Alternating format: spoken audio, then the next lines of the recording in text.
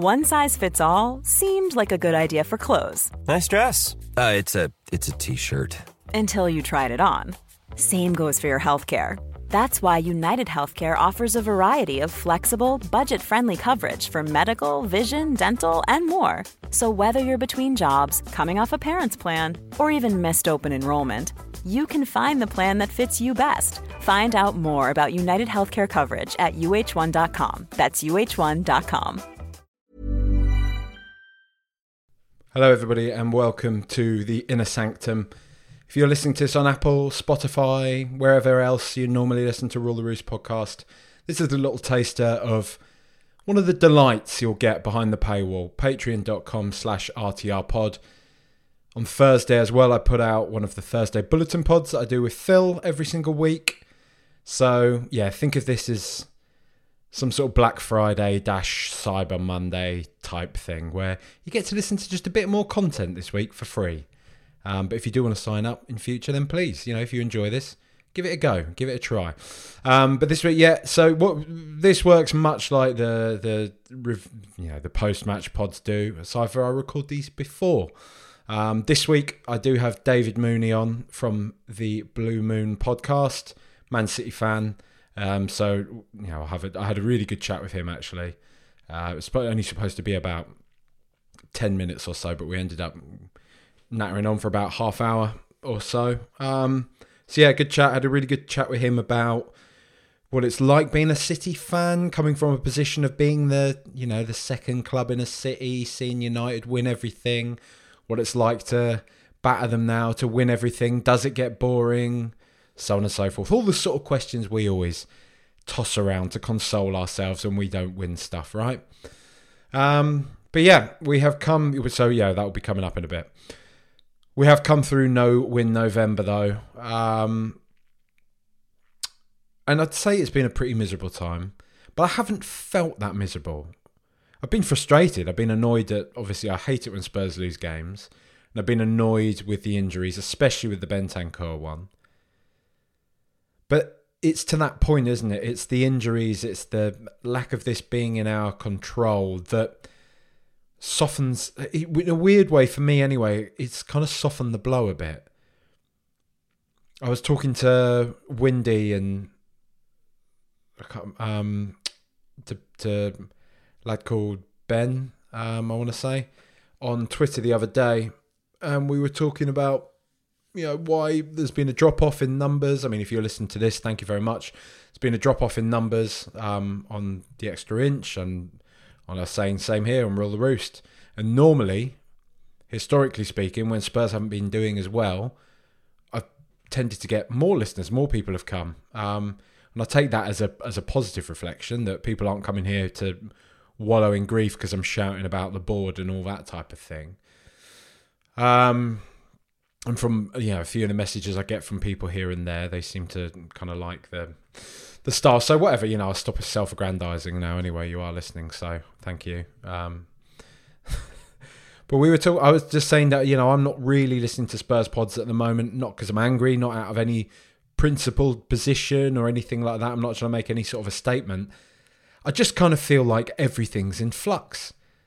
We're in this total stasis where I don't really have much to feel. I don't think I've got much I need to process in some way. No, I do. There's always things to process, but I don't feel like there's much to learn really at the moment from pods and stuff. And that's ironic as I record this now. So, maybe, I don't know, maybe it's different. I'm just talking about myself as a listener.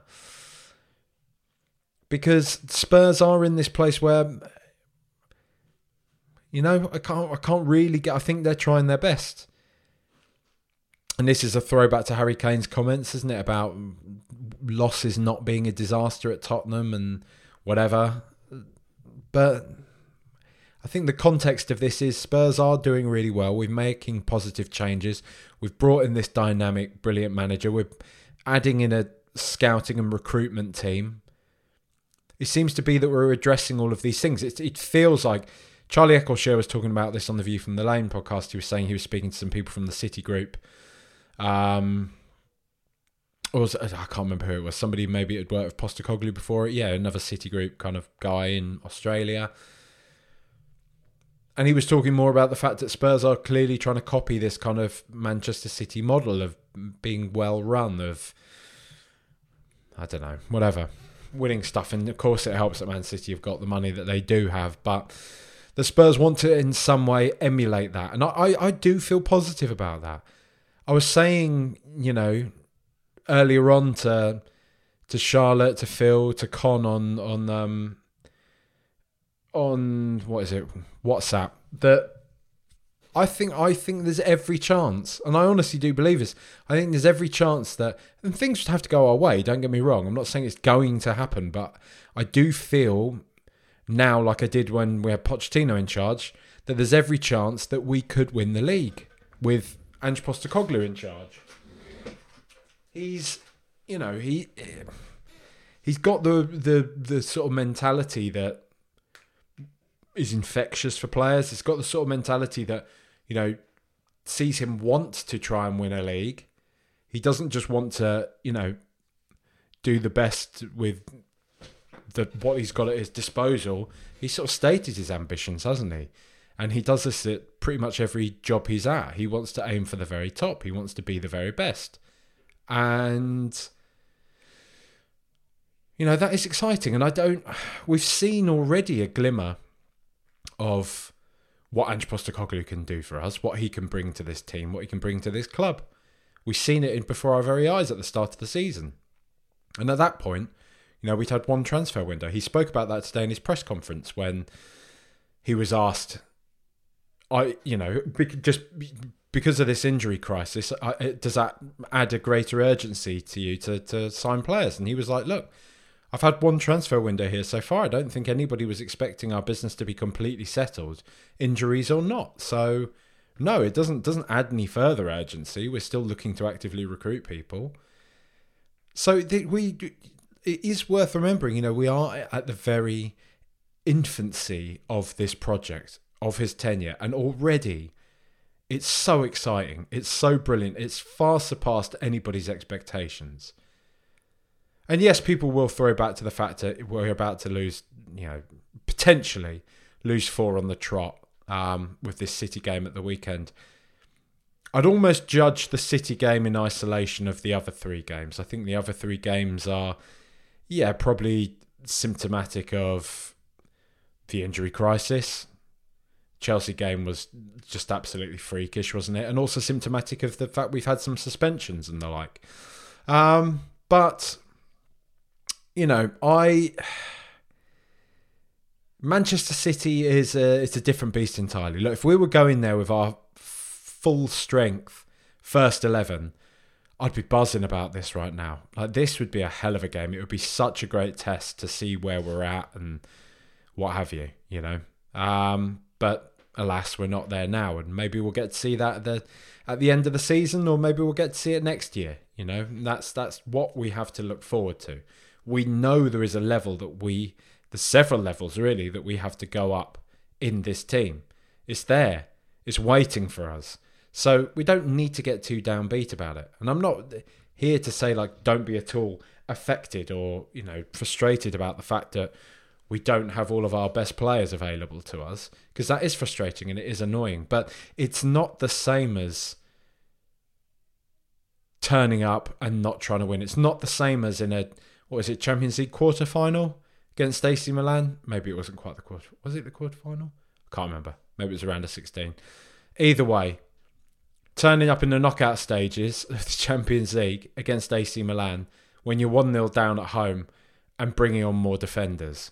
You know, that's just boring, dire football, and that's not what we've got. We're not playing badly. We're not performing for one another. You know, everything's there, and he's still going for it.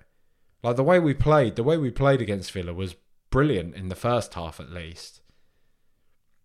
And I've seen some people say, "Oh, is the bar set that low for us?" I think maybe it is right now, because we've had years of just not enjoying watching Spurs, barring the Champions League run, which I know that's a hell of a caveat. But barring the Champions League run, even Pochettino's last season at Spurs was hard. You know, it was hard work.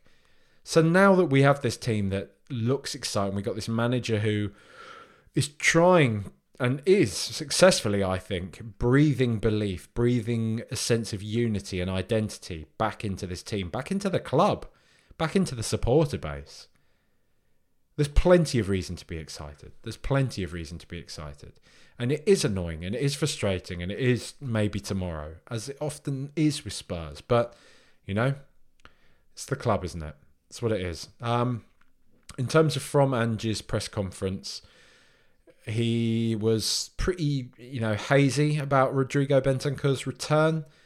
Expects it will be, into next year, a couple of months at least, is what he said. And he said that that Bentancur is remaining positive, is determined to crack on and get back as quickly as possible.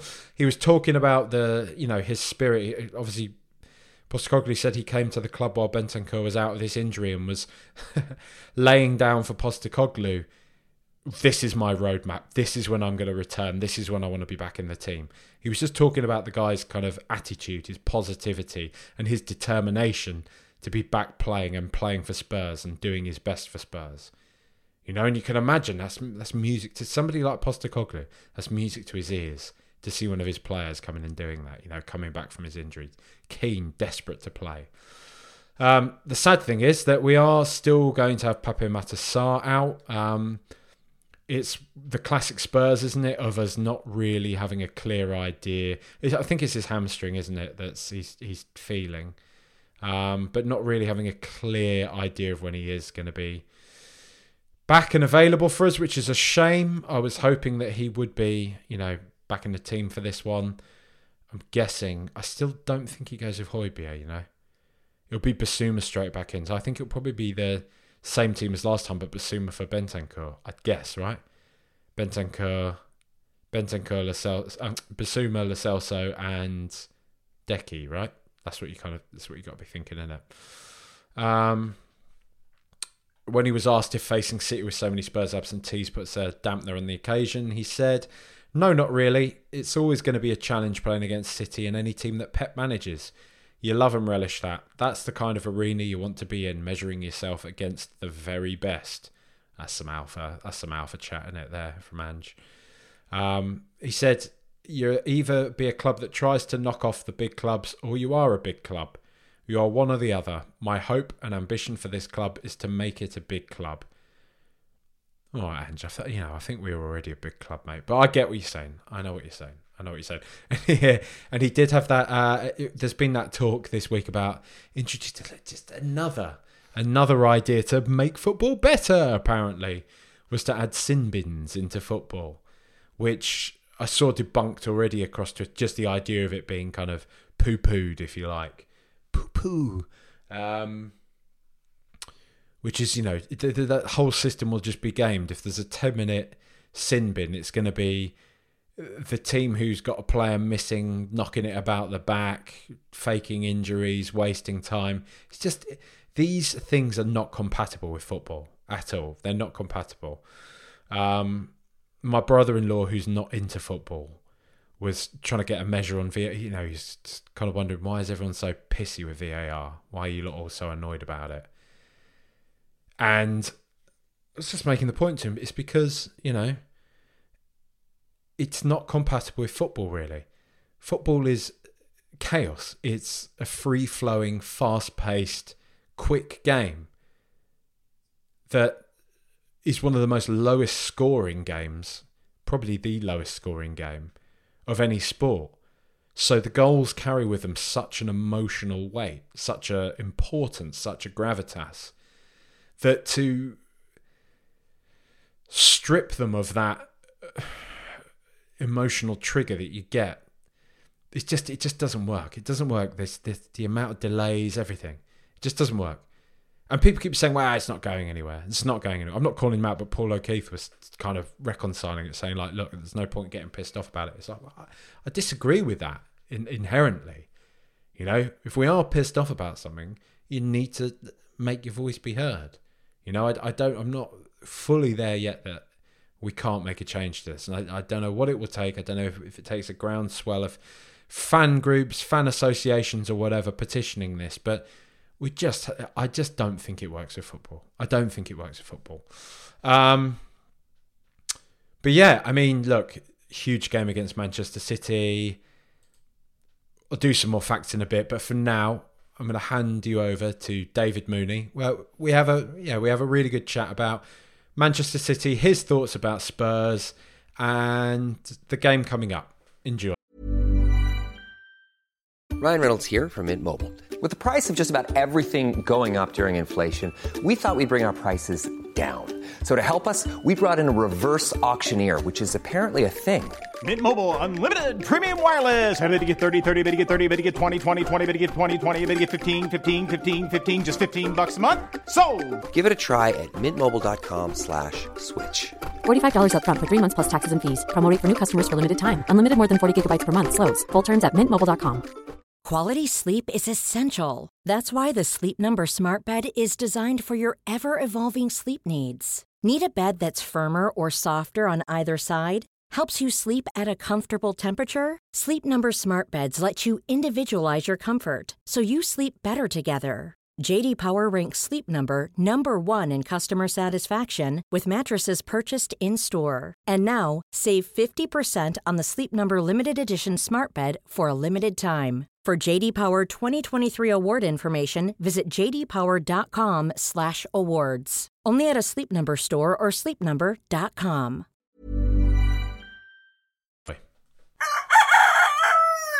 Hello, David. Welcome to Rule the Roost podcast. It's funny having you here for once as opposed to me being on Blue Moon. How you the doing, other way mate? around. Yeah, I'm good. Bit cold, but I'm good. It is a bit cold, isn't it? It is a bit cold. Look, let's start with one. I'm going to ask you about Spurs first of all. Isn't that novel? What? On a Spurs podcast? Yeah. What is this? What have you made of us, mate? What have you made of Ange Postecoglou, the excitement around him, the football we've been playing, all of it? Well, we've had this discussion before, I know, over on Blue Moon, so I don't know how well versed your listeners are in this, but growing up a City fan in the 90s and noughties, and I appreciate this is 100% a one-way street here, we are taught to absolutely despise Spurs. I think it comes back to like all of our parents remembering the 81 Cup final and the replay and the whole Ricky Villa goal and all that sort of stuff. But for me, it all stemmed back to there was an FA Cup tie at Main Road where we genuinely thought our name was on the trophy that year. We were playing some good football and like we were progressing through the rounds. I think it was a quarter final. And it ended, I think you beat us 5-2 and there was that pitch invasion, police horses all over the pitch and all that sort of stuff. I've got a mate who was at this one, said it was like one of the hairiest experiences of his life at a game. And so like Spurs ruined that for us. And then, yeah, sure, we had the John Macken 4-3 comeback, but that is the only win in about 20 years in that spell. And so it always used to be a case of, it's bloody Spurs, I hate Spurs. And they always do this to us, I hate them. So I understand if Spurs fans have absolutely no kind of ill feelings towards City from that period. But we despised you. And it was first Pochettino and now Postecoglou. I hate them both for actually making me like the football that you're playing and making it enjoyable and good fun. And like I think when you look at the start to this season, I mean, don't get me wrong, I suffer from PTSD of the Spurs games of recent years.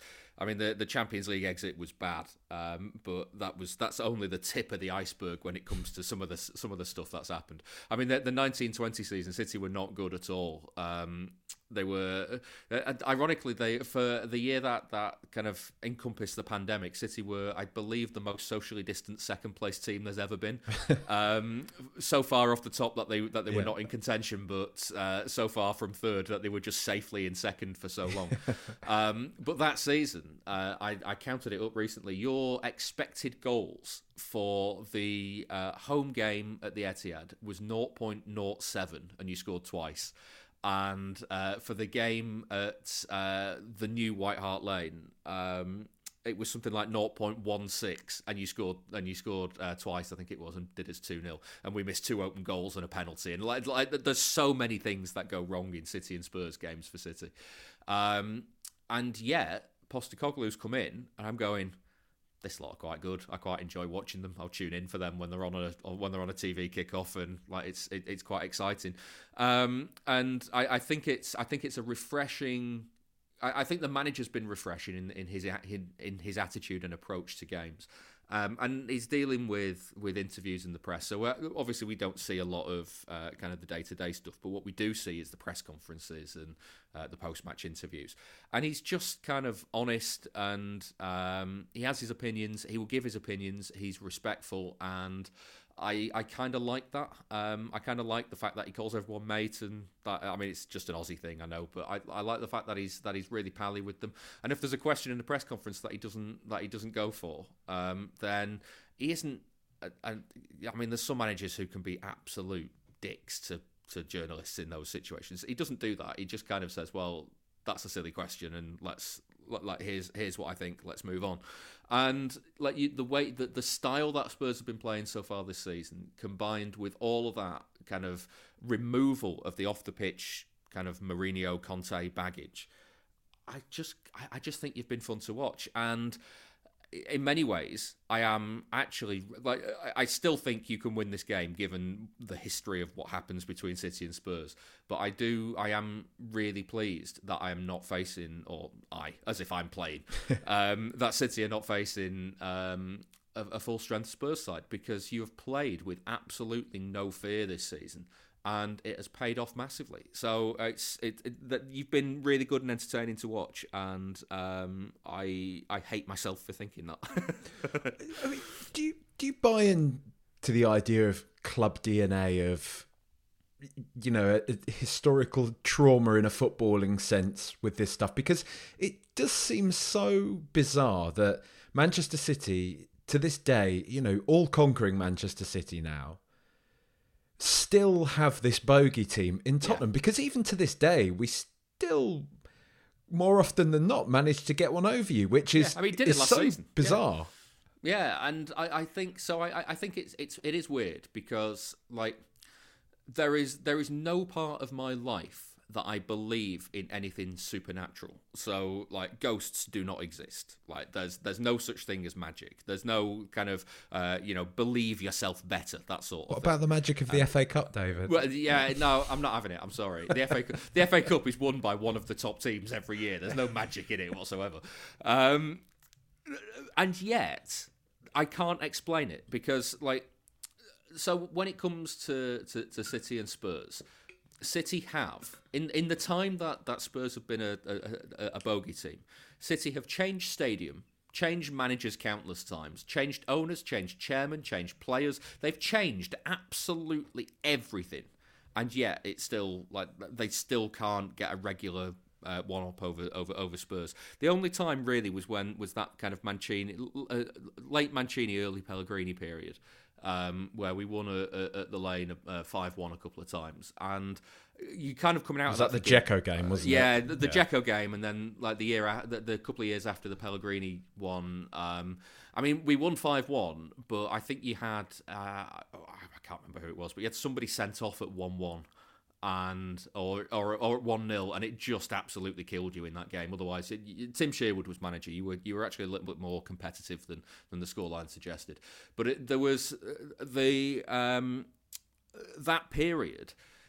You're kind of thinking, this is it. We're coming out of the dungeon. We're we've been freed here from this Spurs grasp, and then all of a sudden, the Guardiola era arrives, and you're thinking, well, they're playing the best football they've ever played. This should be a walk in the park against most teams. But no, 5 attempts at the Spurs stadium, never scored. It's how does that work?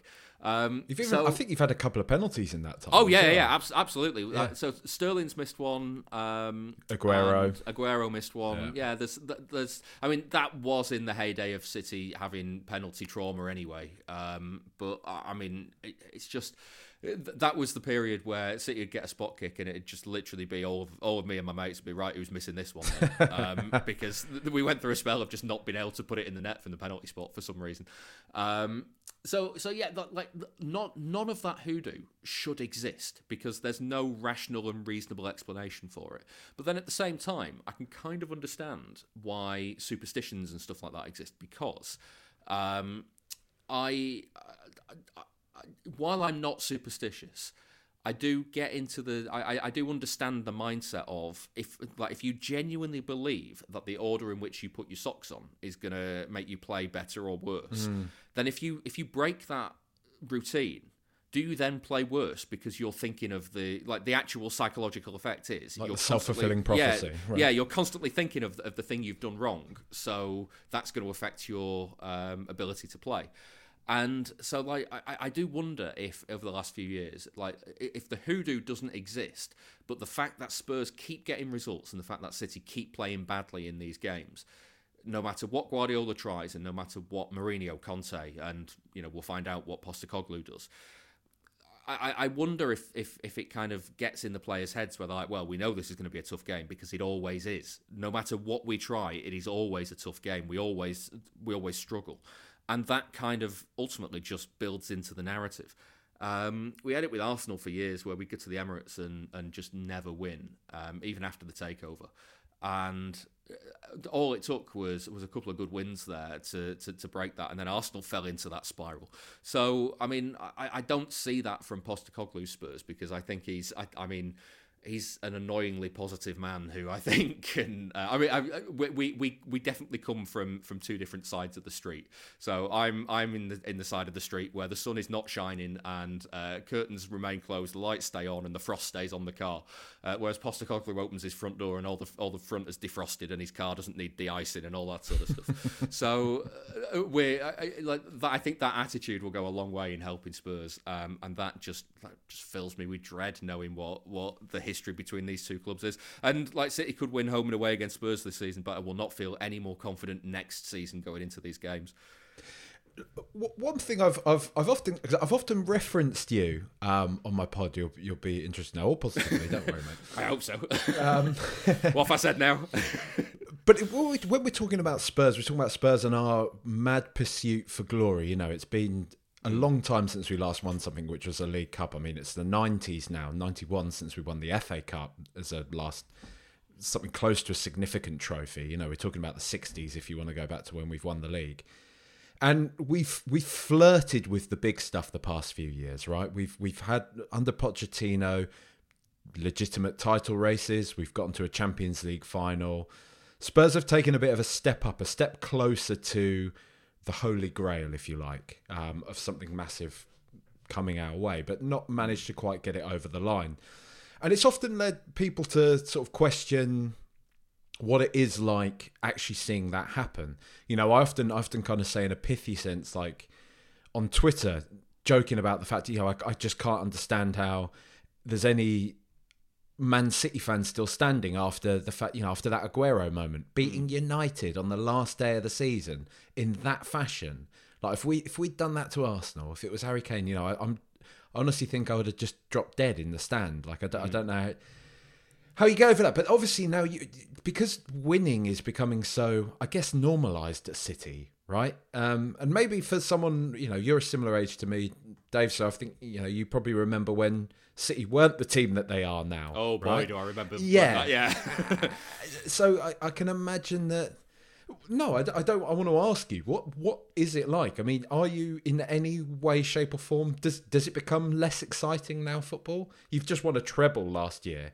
Yeah. How do you go again, if you like, as a fan? This is as a fan. I think we're all guilty of this, and I think if it had been the other way around, and I was asking you this for Spurs, and Spurs had done what City had done, I think you'd actually find it quite easy to go again, because I think what we do as football supporters is not enjoy the good times as much as we should. And I think it's ultimately because there is a relentless stream of football. I mean, it was what, 6 weeks after the Champions League final in Istanbul that City were back in pre-season, possibly even playing the first game of the season. I don't know how the timelines match up, but it was the Champions League final was June, and then, you know, you've got a month and a half, and you're at August, and the season's kicking off with the Community Shield. And so you're already, like, Rodri scored, you've celebrated that night, and then the next morning you're waking up thinking, well, we've got to get the squad ready for the next season. And you're kind of always looking forward. And I think we spend not enough time looking at what has just happened. And Guardiola actually weirdly talked about this earlier in the season, because he was constantly asked how do you make the players go again, and he kept saying things like we have to remember what we've done, we have to enjoy what we've done, and then kind of a couple of months later he was like, well, maybe that's been one of the reasons why this season hasn't really got going yet, and we haven't really kind of kicked into form, which, I mean, as an aside, I don't think is true. I think City have been fine this season. But there's almost this element of you just kind of dust yourself down and go again. And I remember when Aguero scored that goal in 2012. I remember almost ruining it for myself, because I was doing a City radio show at the time, and so like I enjoyed the goal, I watched the game happen, and I celebrated at full time. And then immediately I'm thinking, I've got to produce the show tonight now. And then all of a sudden, it's Monday morning, and I've done the show and I've done everything else. And you just kind of go, well, that was good, wasn't it? Okay, hope we defend the title next season. And you kind of kick the can down the road of the enjoyment, and before you know it, you're 10 years on, and you've not really had everything out of that moment you can. And I wonder how much of it is possible to relive in retrospect. So you hear people, and I don't know if this is just me and my disposition on life, but you hear people talk about how they watch the goal back, or they watch, for any club, they watch the moment back, whether it's the goal that secured promotion, or the FA Cup winning goal, or whatever it is, the moment from their childhood that, or they're growing up as a fan, that they identify with as their best moment as a fan. And they say, I watched it back and I still got goosebumps, or I was worried he was going to miss. And I was like, and I watched Aguero's goal back, and every time I'm like, well, I know he scores, so I'm perfectly fine with it. I'm not feeling the jeopardy anymore.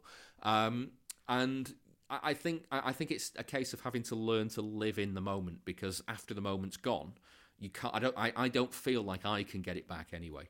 And that came to a head with the treble last season, with the FA Cup final. And the reason it did, so sorry to get all heavy on you right now, but last season my mum was diagnosed with lung cancer. Sorry to hear that, mate. About the February time. It's fine. She had the operation. She had an operation. She caught it really, really early. She had an operation, and she is fine now. I don't know what the technical term is, but it's not in remission. It's not cured, but like the outlook is like as normal. And the first game, I always go to the football with my parents, and I sit next to Mum. My dad sits next to her, and we just watch the game. And so the first game that she didn't go to because of her treatment was the Arsenal home game. And she didn't go to another game after that up until the FA Cup final. And we went down on the Friday because it was a whole case of we'll take the journey really slow, and we'll have as many stops as we need to do. We left the hotel really early because she can't walk as quickly as she used to walk, and it was like everything was geared up to getting her into the stadium. And I was a little bit worried that it was too early for her. And then 13 seconds in, when Gundogan volleys the ball into the net, like that was the very first thing I saw. So I was again sat next to Mum. Mum sat next to Dad. Sounds like a superstition after what I've just said, but it's not. And so I'm sat there like, are you okay? Are you comfortable? Is everything all right? And then the game kicks off. And then the moment I look away from her and look up is the moment that Gundogan connects with the ball and volleys it past De Gea. And like that, at that point, that's when I realised about how important it was to live in that very moment. And I've never, like, I can now relate to that moment in many ways much more personally than I can to the Aguero game and the Aguero goal. And kind of going again after that actually became hard this season. It kind of, like the idea of just being able to dust yourself down and go, okay, well, I hope we do it all again this season, has been a little bit more relaxed this year, and a little bit more sort of like, yeah, whatever happens, fine. It's, I'm enjoying good football. I don't really care this season whether things go well or not. Now that's a lie. I really hope City win everything again, but you can kind of rationalise the fear that they won't in the knowledge that you've experienced the good times. And I say this knowing the context of what Spurs have been through in terms of kind of actual major trophies and success. I feel I feel incredibly grateful as a football fan to be in the position that I'm in, because I have seen City at their worst and I've seen them at their best. Now, obviously, there's the whole context of 115 charges and all that sort of stuff to come, and we see what happens with that. But like the thing is that genuinely City fans of my age, I don't think are that concerned about the idea that there'll be a lot of younger fans who might balk at this, and a lot of opposition fans who might balk at this. But the idea that the Premier League could go, okay, well, City, you've cheated, get out of the league, back to down to League Two with you. There's a lot of people in my generation who would be like, yeah, fine, all right, okay, we go again. This will be a laugh. Next. Yeah. Maybe not. This will be a laugh, but we go again. We see what happens, and we carry on from there. We go again. So it'll be interesting to see how that all kind of how that narrative affects things, because I think the younger fans maybe don't have that ease of being able to slip in and out. And I say this all the time in terms of my favourite City goal. Isn't scored by somebody who arrived post takeover. Still my all-time favourite City goal is a goal by Mark Kennedy in a 4-1 win over Blackburn on the final day of the 99-2000 season, because that made it 3-1, and it was the moment I knew we were going up. And that as for me as a 13, 14-year-old football fan, that was the pinnacle. And it doesn't matter that Aguero scored a title-winning goal in the last minute to beat United, sort of thing. I mean, it does, but I was going to say, I'm sure it matters a bit, doesn't it? Yeah, emotionally, I've never been as high as I was when Mark Kennedy scored, and it sounds absolutely baffling, but it's that thing that football does, where it pays into the emotions of how you are at the time, rather than what the team has actually achieved with that moment, if that makes sense. I can imagine as well, you can't really ever tire of getting one over United all the time. No, not at all. I mean, I figure if we were doing what you're doing to them to Arsenal, you never get tired of it. I mean, again, Solskjaer at the same time as Spurs started to beat City regularly again, Solskjaer started winning all the time, and I was like, I don't understand it, because he's clearly an idiot. He's clearly not a good manager, and yet loses to absolutely everybody in the team, comes to the Etihad and puts on a fine 2-0 victory. It doesn't make sense, but. If you ever get the opportunity to consistently humiliate your rivals, absolutely go for it, because one of the funniest things that I've seen in football in recent years is the switch from all the people that I went to school with that were United fans, who used to say things like, well, I don't know why you don't just give a manager time. And now consistently, well, we need to sack this manager, we need to sack this one doesn't know. And it's like, maybe the reason all those years you were saying you should just give a manager time is because you had the greatest manager ever at that point. Maybe that's the reason, Helps, doesn't it? Helps, yeah. You had a complete stranglehold over the media and the FA and everything as well, right? Yeah, and could spend more than anybody else could spend at the time as well. It's funny that you were successful, really, isn't it? And then the other one is the number of United fans now who say, well, it's just it just doesn't feel the same anymore. It's like, oh, because you're not winning. Yeah, I see how it is, because you can't just go into work the next day and take the piss out of everybody else because you've won again. Funny that. It's like the old, the David Brent go and get the guitar, go and get the Norwich scarves, isn't it? Yeah, exactly that. Say to United. Look, I'm conscious of taking too much more of your time, David, but I do just want to talk very quickly about the game this weekend that is going to be taking place. Spurs obviously have their litany of injury problems. I doubt that will still be allaying any of your fears that we're going to show up and do a Spurs versus City madness.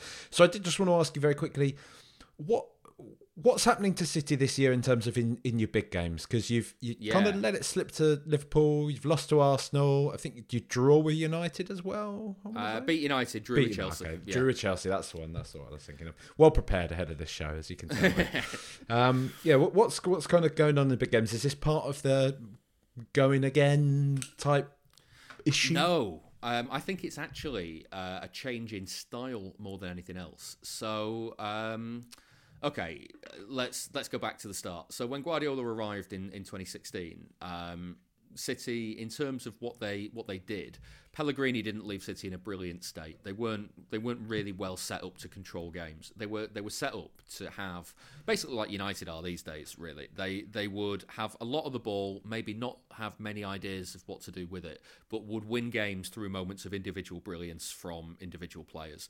And that can only get you so far. And it's the reason why in that year that I'm sure all Spurs fans remember quite unfondly, when Leicester won the title, the reason why that year we finished level on points with United, ahead of them only on goal difference in fourth, and had to qualify for the Champions League in the qualification rounds the next year, because there was just no team identity. And Guardiola came in his first year and set about sort of building that. And the first era of Guardiola was really fast, swashbuckling football. After that, when he lost Sane, when he wasn't getting the same out of Sterling, and Aguero was starting to suffer to his injuries, it became the false nine era. And the false nine era all became about controlling games instead. And instead of going out there and sticking 7 past Stoke and 8 past Watford or whatever, the point of the game would be, yeah, sure, it will be a really, really tight game, but the opposition are going to have they might have one chance and one chance only. And if they're going to win, they have to take it, and we have to miss all of ours. And that's how it's going to be. And so, over the last few years, I actually understand why neutrals go, City are quite boring to watch, because the point of what Guardiola is doing is trying to make the game as stable and as boring as possible. And what that means is, it's not boring for City fans, because we sit there and we watch us pass the ball and move it around in ways that you didn't think were possible to move it around. But the entire point is that the opposition don't have the ball, and they get shattered from being dragged from pillar to post, and then suddenly somebody has a lapse and City score, and they might win 2-0 or 3-0 or 3-1, and the scores generally get a lot tighter. But City win the game. They're much more likely to win the game because they have all the ball. The opposition can't get out in their own half. And there was a theory about 18 months ago with City that what Guardiola wanted to do was he didn't care if City didn't fashion a chance in the first 15 or 20 minutes, as long as the pattern of the game was set, and that was, you don't leave your half, we pin you back, and that's it. Because the change that has in mentality for the game means that it almost feels inevitable that City will go on and score. And that kind of culminated in last season's style, being that John Stones would step into midfield, or Rico Lewis from right back, or occasionally Akanji from centre back. And that was where the overload would come. So the false nine era, it was really easy. They didn't have a striker. They could just drop whoever was playing the false nine into midfield, and they would outnumber whoever was there, and that's how they would control the game. Suddenly you can't... So when you're controlling games that well, you sign Erling Haaland, who, by the looks of it, is the greatest striker who has ever lived. People from the outside go, well, you just drop him into the team and everything will work wonderfully. Whereas actually you just drop him into the team, you lose an element of the control because you don't outnumber the opposition in the middle anymore. And so all of last season was built towards trying to work out how to do that. And the solution was get John Stones to step out of defence and move into the midfield when City had the ball. And it looked really, really revolutionary, until you realise that that's actually what Guardiola was doing in his first season at City, but he was doing it with Bakary Sagna, Pablo Zabaleta, and Gaël Clichy.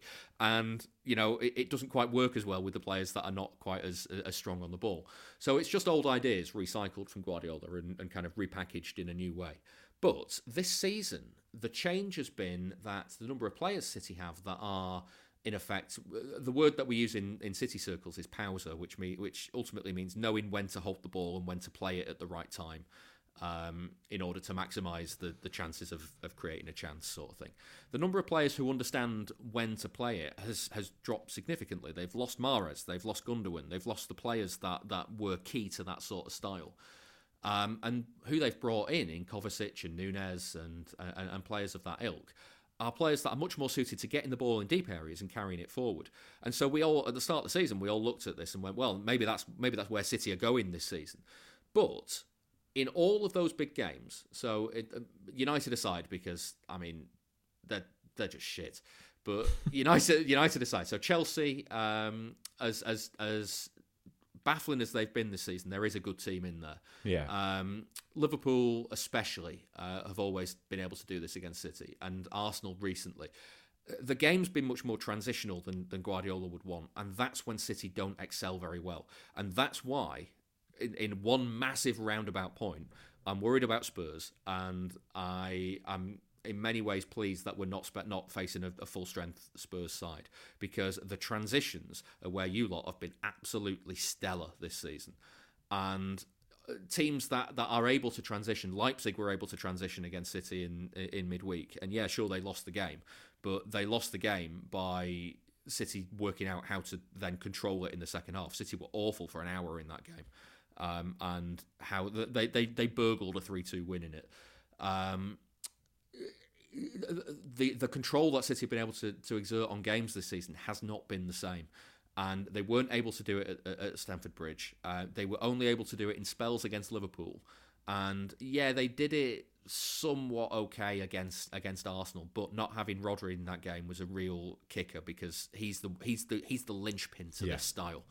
And in trying to do something without it, I think Guardiola got a little bit more conservative, and in getting conservative, he kind of left the back door open, and we were susceptible to, a random shot from the edge of the box that's not going anywhere near the goal, smashing Nathan Ake in the face and going in at the near post. So, the Arsenal one is unlucky. I think the other two were a little bit of a concern when it comes to controlling games, and the transitions, I think. Guardiola said recently, if you're going to play on the transition, you have to take your chances. And City have not taken they took their chances against Chelsea, but so did Chelsea. And they didn't take their chances against Liverpool, and then it came back to bite them. So I think it's a change in style more than complacency. Although that being said, Guardiola put the first 60 minutes in Leipzig down to complacency. So who knows? Maybe I'm just talking absolute wham.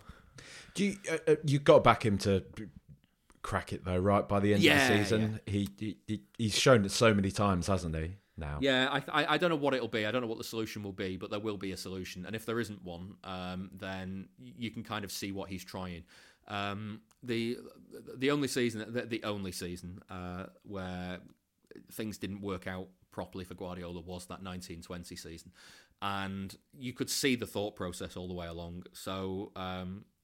It started ultimately. The problem with that season, I think, ultimately, was City didn't know that Vincent Kompany was going to leave, and so when he left, they hadn't planned for getting in a centre back. They tried to get Harry Maguire. They wouldn't pay what Leicester were asking, and United came along and offered 20 million more than what Leicester were asking. So he went there instead. Fine. So.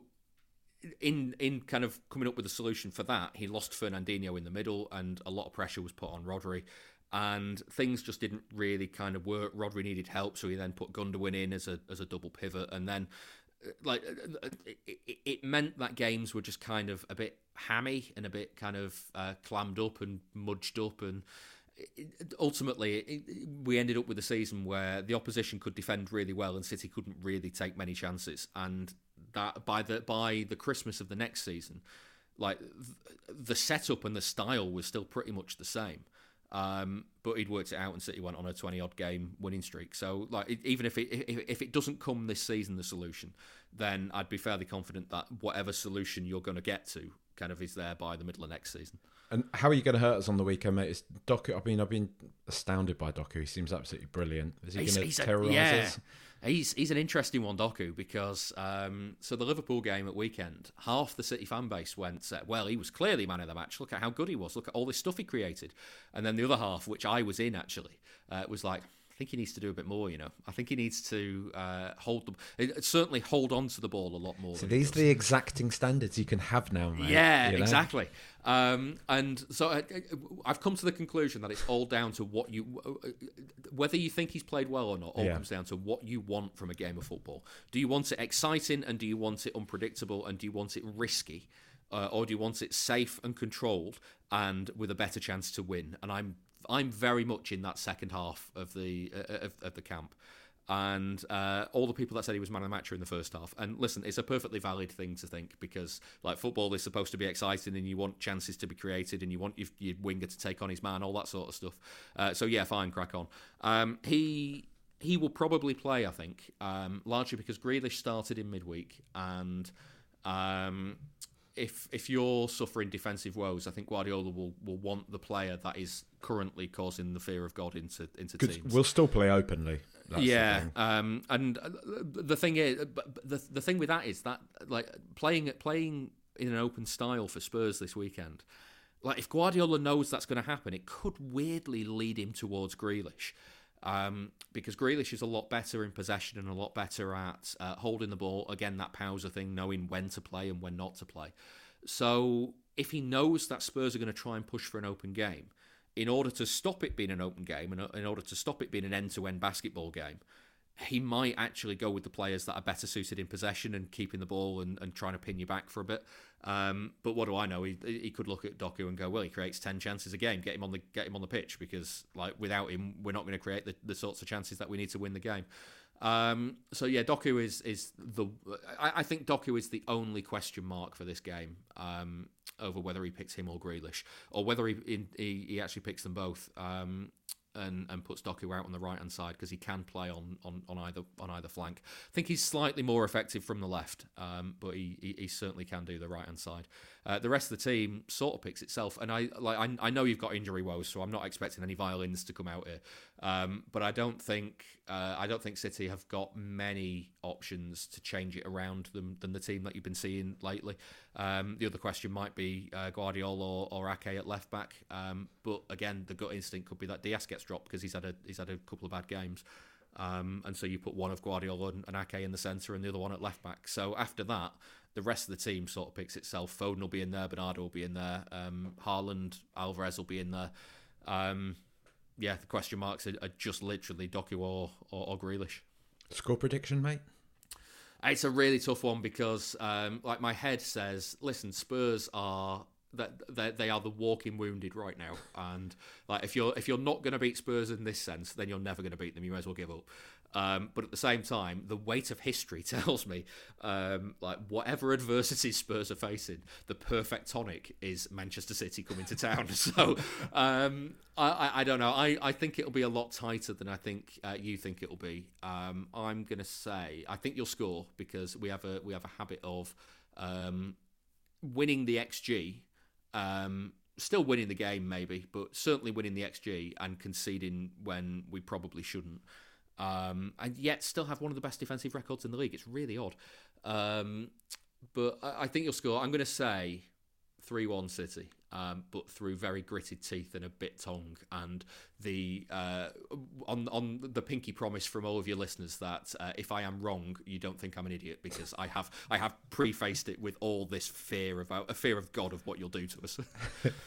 I hope you're right, mate. But I hope you can still manage to catch up with Arsenal and stop them from winning the league. So, I wouldn't worry about Arsenal this season. I think my feeling for the league this season is one of City or Liverpool, and then Arsenal third. So, I mean, Liverpool are insufferable, but it's another level for just as a Spurs fan, seeing Arsenal do it would be, weirdly, you say this, and like you say, you've not won the league since the '60s and all that sort of stuff. And like last season, I remember getting to kind of Christmas time and feeling like, if it's not going to be City, I'd quite like it to be Arsenal, because at least it's not Liverpool. And then by the time we got to the middle of March, I was like, I hope it's not Arsenal. Anybody but Arsenal. Christ on a bike. Just insufferable. Mate. And then I was like, well, maybe it's just anybody, because at this point in the season, I'm thinking, listen, I know Spurs are probably, with their injuries and stuff, are probably falling away. But I was earlier in the season, I was kind of like, listen, if it's not going to be City, I'd quite like it to be Spurs, because it's somebody new and it's a team that are playing good football. I like the manager so far, and like genuinely, other than the fact that you beat us for every game for 20 years, like genuinely, like an inoffensive team to us. We're not like we shouldn't be massive rivals, even though like from a City fan's point of view, we do see it that way.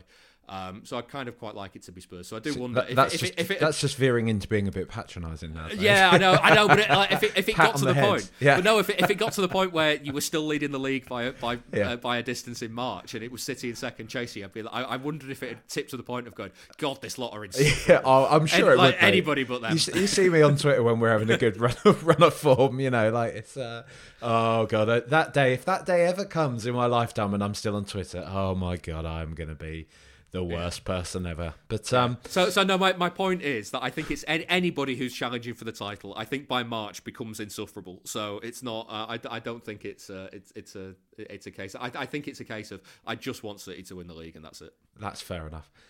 Thanks very much for joining us today, Dave. Anytime, mate. Enjoyed it. Have a bad weekend, but good rest of the season. Thanks for that, David. I appeared on the Blue Moon podcast as well this week. I shared it on Twitter. You can find it where you find your podcasts, and they put some pretty probing questions to me. I was asked to make a prediction for the game, and I did say it was probably it was a bit hyperbolic of me. I did say I thought we were going to lose about 5-0. Because I justify this by saying that means we're at least doing what Ange wants us to do. We are going to go out. We're going to take the game to them. We're not going to sit back. Come on, Ange Postecoglou will not allow us to sit back. It doesn't matter who's starting for us. It doesn't matter who's missing. There's not a chance we will go into a game like this and sit back. Not against a manager like Pep. He's just not going to do it. It's not how he's built. And if we end up getting battered as a result of that, whatever, we'll call it a dress rehearsal for when we have our proper team available to us. As I was sort of saying before the interview, it is a bit of a free hit. I don't consider this a 4-game winning streak. I know it literally is a 4-game losing streak if we do lose, but I do think it exists onto its own. If we had our full strength team, it would still be a hell of a game, right? To go away and win at the Etihad. Doesn't matter whatever our hoodoo is over them. So, it would have been a tough game either way. It's Manchester City, ultimately. Let's just see what we can do. Some team news going into this one. Manchester City midfielder Matija Kovacic has returned to training following injury, but Matheus Nunes is likely to remain out. John Stones will be involved in the matchday squad and could make his first appearance since the 7th of November. Rodrigo Bentancur's long-term injury means that Tottenham are missing 10 players for this fixture. Yves Bissouma is available following a ban, but Christian Romero serves the final game of a 3-match suspension. Here's some head-to-head facts. Manchester City have lost just 2 of their past 13 Premier League home games against Tottenham. However, Tottenham have won 5 of the 7 most recent league meetings, having triumphed in just 4 of the previous 19. Spurs have defeated Manchester City 6 times in the Premier League since Pep Guardiola joined the club in 2016, the most of any team. I saw this earlier. Let me see. I want to find out exactly what the... Where was it? Because I saw the Premier League put a graphic out earlier, didn't they? Yeah. No side has a better record against Pep Guardiola's Manchester City than Spurs. So we've beaten them 6 times. Chelsea and United have both beaten them 5. We've got 20 points out of City. Liverpool have got 18. Man United have got 17. I mean, it really is quite bonkers, really, that we're up there. I mean, the United one's a bit of an outlier because that's a derby, that's a rivalry. So, that's always going to go back and forwards. My point is that United are a bit shit, aren't they? But Liverpool, the fact that we're up there with kind of Chelsea and Liverpool, 2 teams who are Premier League winners, spend inordinate amounts of money constantly. It is it's a funny hoodoo we have over them, and obviously I've addressed that with David during our chat. Manchester City could go 3 consecutive league matches without a win for the first time since a run of 4 from March to April 2017. They have drawn their last 2 league fixtures despite going ahead in both. City haven't gone ahead in 3 games in a row and failed to win since November 2009 in draws against Burnley, Liverpool and Hull City. City are winless in 4 of their last 7 Premier League games, having only failed to win 4 of the previous 26 matches. I mean, all of these are really like weirdly negative stats. They have failed to win back-to-back Premier League fixtures for a third time in 2023, as many instances as the previous 3 years combined, 2020 to 2022. The Blues have lost only one of their last 48 home games in all competitions, while they are unbeaten in 27. Erling Haaland netted his 50th Premier League goal in last week's 1-1 draw with Liverpool, doing so in 48 appearances, the fewest of any player. It's mad, isn't it, really? Because the thing about City is that one would sort of be tempted to say, oh, they're in a bit of a bad moment. They're not so good at the moment. You know, they're not doing so well. But they've still got a goal difference of 20. They're 1 point off the top of the table. And they're apparently not playing that well. And Haaland's not playing that well. And I'm pretty sure he's still the Premier League's top scorer, right? Let's just double check that now. Yeah. He's got 14 goals already this season. 14 goals and 3 assists. And, you know, people are kind of questioning his performance levels this year. They're questioning City's performance levels this year. It is quite bonkers. It's quite bonkers.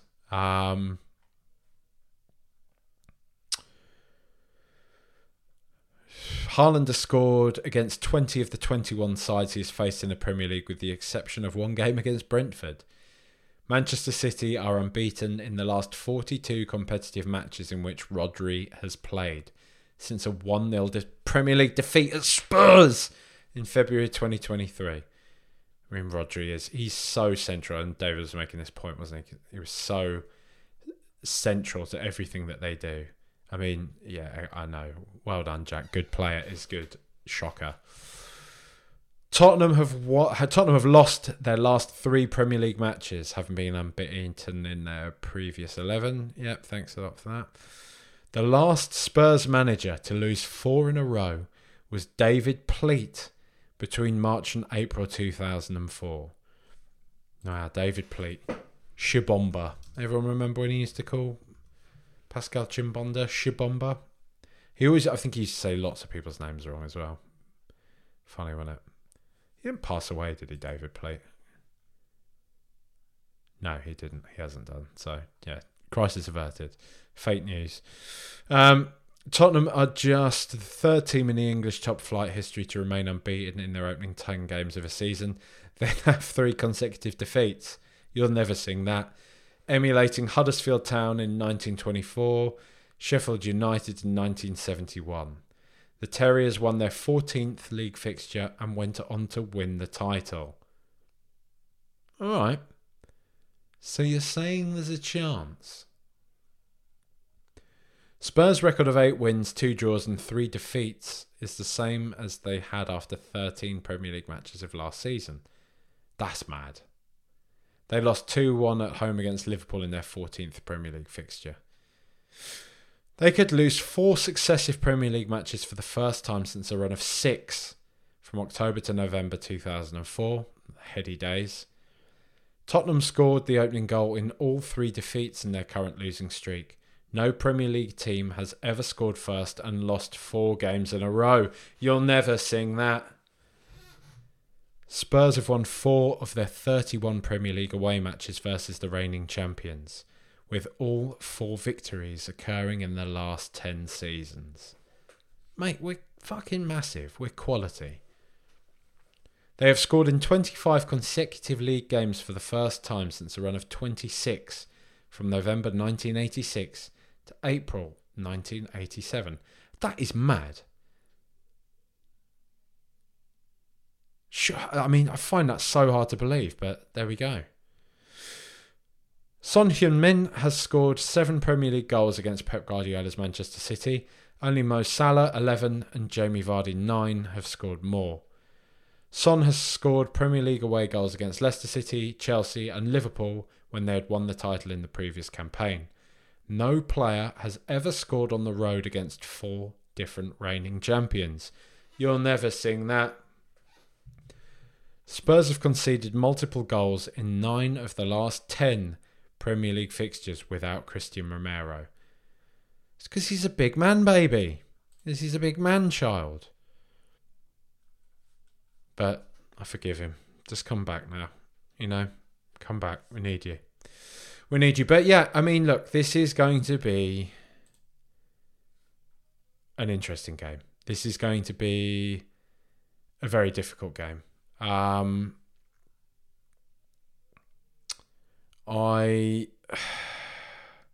I think maybe my stance has softened somewhat since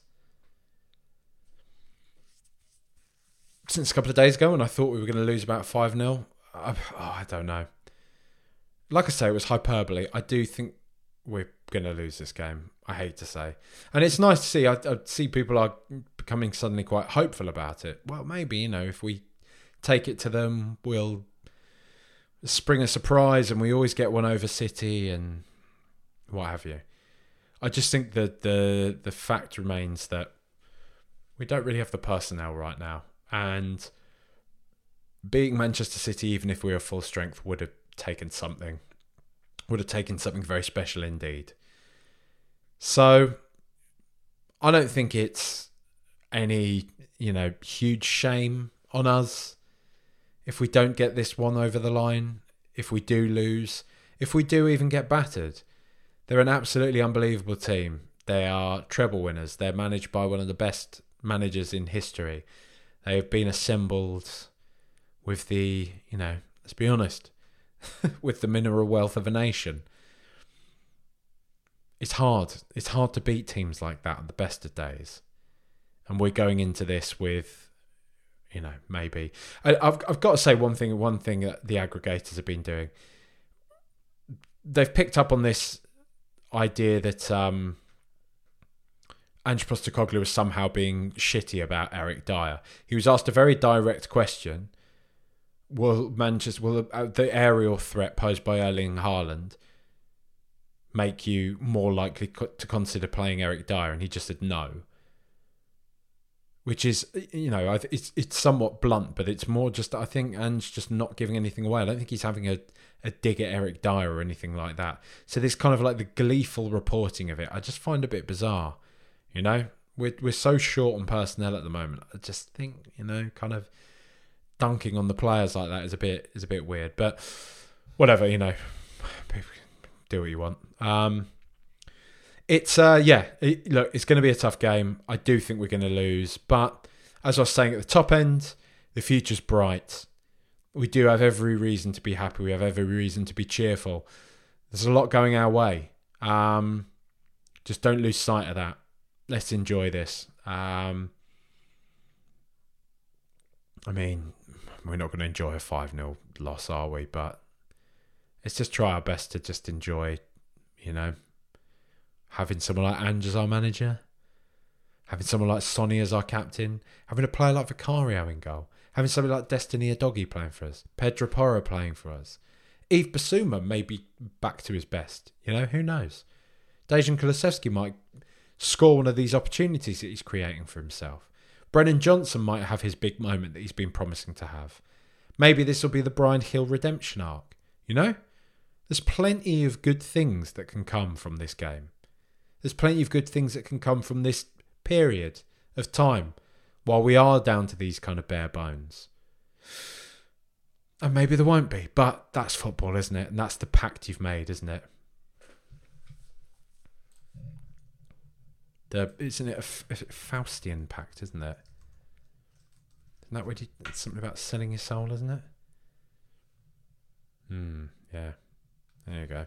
Deal with the devil. Well, it is, isn't it? Sort of, I guess. Football being... Is football the devil? What's the devil in this? Winning? The pride? The joy? Like I was saying to Rose, how good was it at the start of this season? When we were just winning all the time.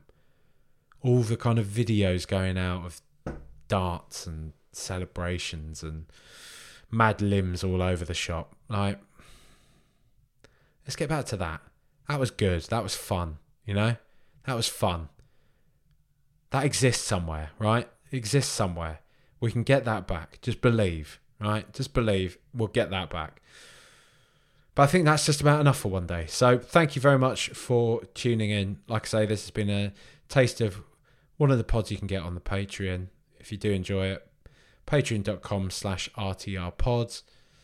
Be very grateful if you want to support the show, whatever. If not, fine.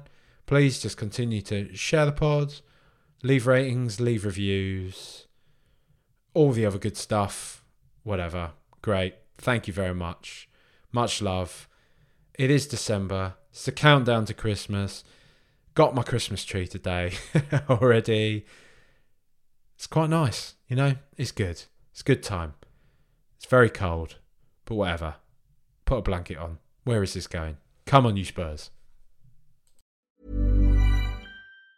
Planning for your next trip? Elevate your travel style with Quince. Quince has all the jet-setting essentials you'll want for your next getaway, like European linen, premium luggage options, buttery soft Italian leather bags, and so much more. And it's all priced at 50 to 80% less than similar brands. Plus, Quince only works with factories that use safe and ethical manufacturing practices. Pack your bags with high-quality essentials you'll be wearing for vacations to come with Quince. Go to quince.com/trip for free shipping and 365-day returns.